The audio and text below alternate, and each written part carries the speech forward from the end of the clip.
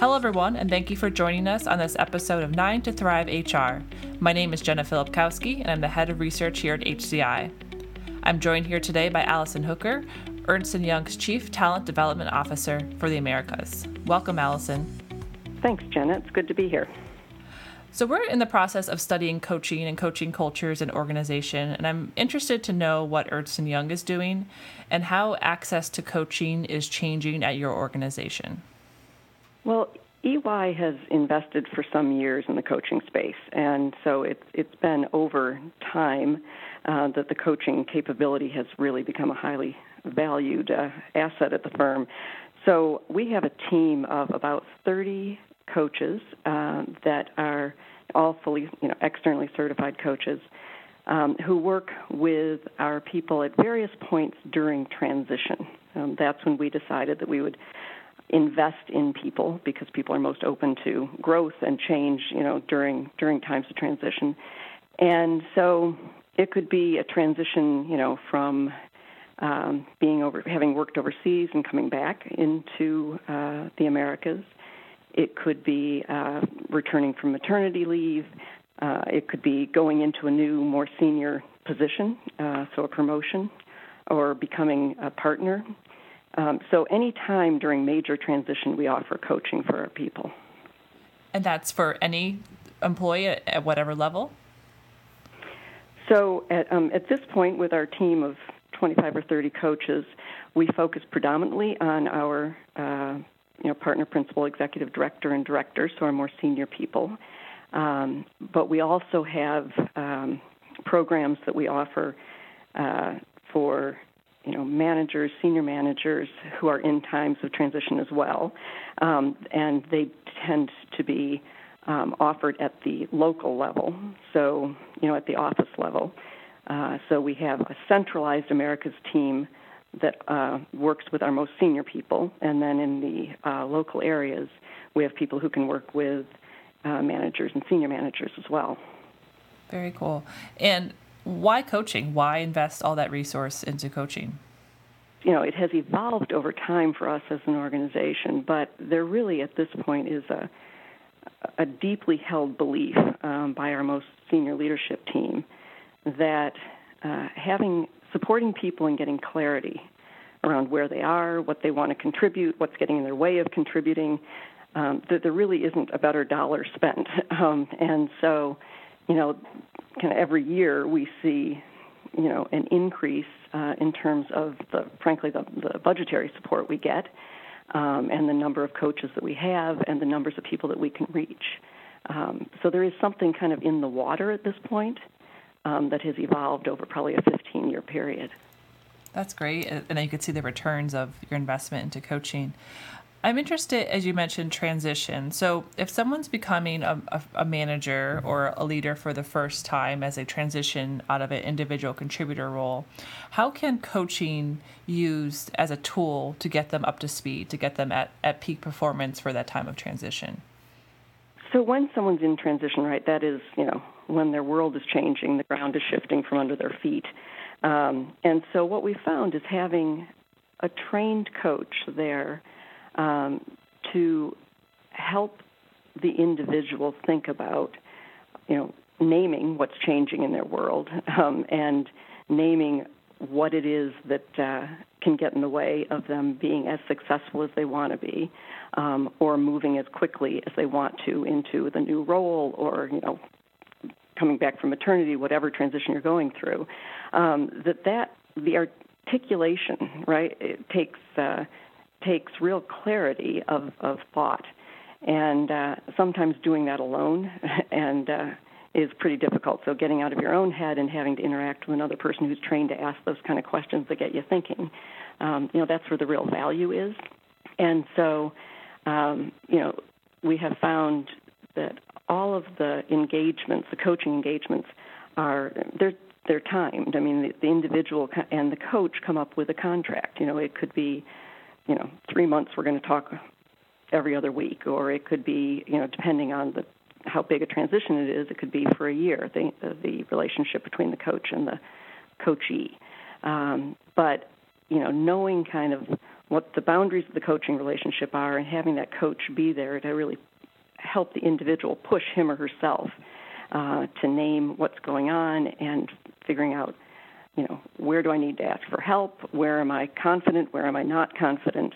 Those are the types of discussions that, it might be a half-hour discussion every other week, but that's the kind of discussion that you can get real return quickly on when you get that kind of clarity of mind. So that awareness that the coach and the client build together helps that performance as they experience that new role for the first time. I could definitely see that. So since the word is transition, I want to transition a little bit to a different type of question around the millennial demographic.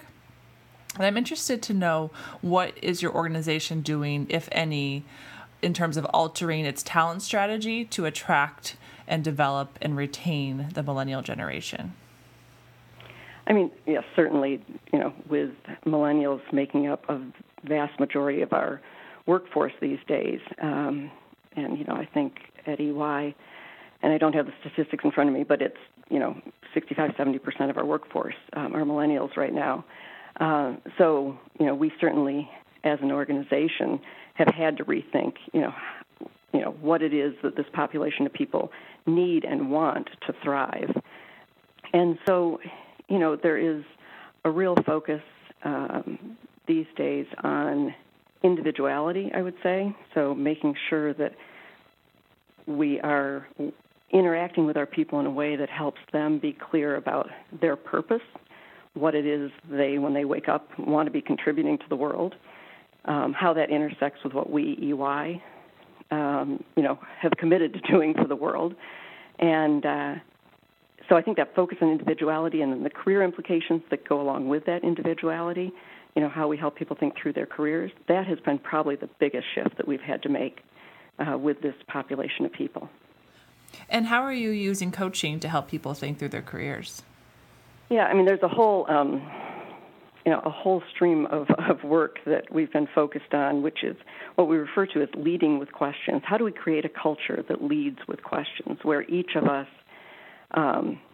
respects the fact that the individual, right, has the answers, right? That each of us have answers that, sometimes we need help by people kind of asking good questions, getting us thinking. We need help getting those answers to the surface. But to create a culture where people lead with questions, and that could be with our clients, and it could be with, interacting with each other internally. But that notion of leading with questions is really powerful. And so we've been very focused from a culture change perspective on, what is it that we can do as an organization to help everyone lead with questions. And that's been something that's been, it's been an interesting journey, and what's wonderful about it is, as I mentioned, externally, internally, that whole idea that there is one thing we can focus on that will help you be a better client server and help you be a better team member internally. That's pretty powerful. That's definitely very powerful. What advice can you give to other organizations and people who are listening right now when they're starting that journey to change that culture? What advice would you give to them? I think in terms of advice, obviously the best place to start is by role modeling. And so figuring out how, each of us in our own worlds in the firm can role model that behavior. And that's everything from looking at the way we've designed our performance management system.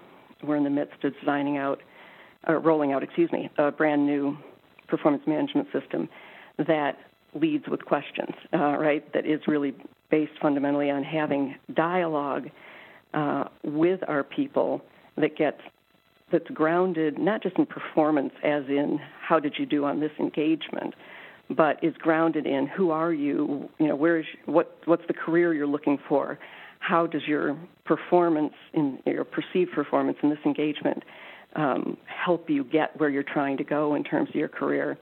And so, we've been looking kind of at all of the systems that we've got going on in the firm and building in this notion of leading with questions. It's amazing how in a firm that, and any consulting firm or consulting environment where we're used to telling people what the answer is, it's a very different way to think, to lead with a question as opposed to lead with the answer. It's definitely very different, but I'm sure you find that it opens so many more possibilities than just giving someone the answer, to let them think it through themselves and come to awareness and action through their own ideas. It's more powerful. Absolutely. So just to summarize, it sounds like access to professional and trained coaches is available to senior leaders at times of transition, but the coaching mentality, the coaching mindset is something that you hope that all of your employees embrace and use daily. Is that true? Absolutely. And so, that is something that we've, I mentioned the notion of culture change.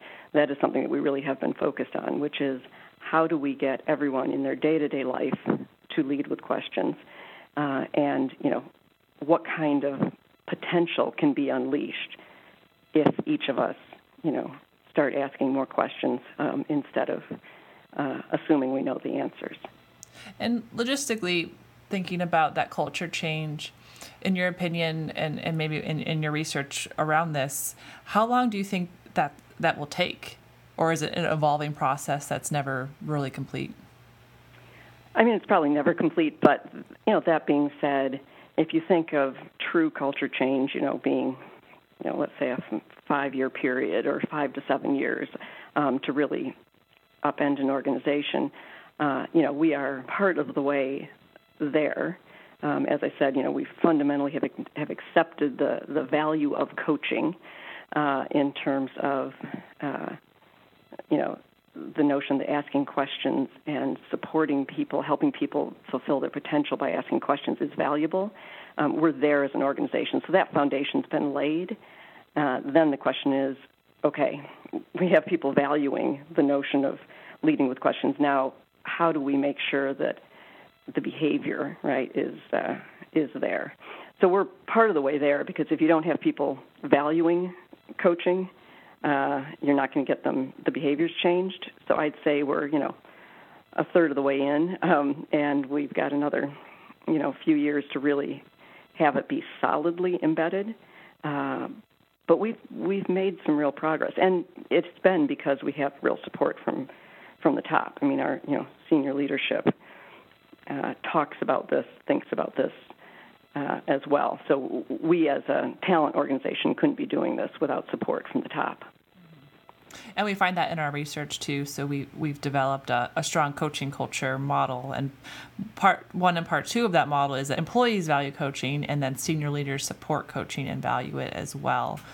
We know that that's essential to getting any coaching culture change to happen. And I'm curious from that is, how do you get employees to value coaching?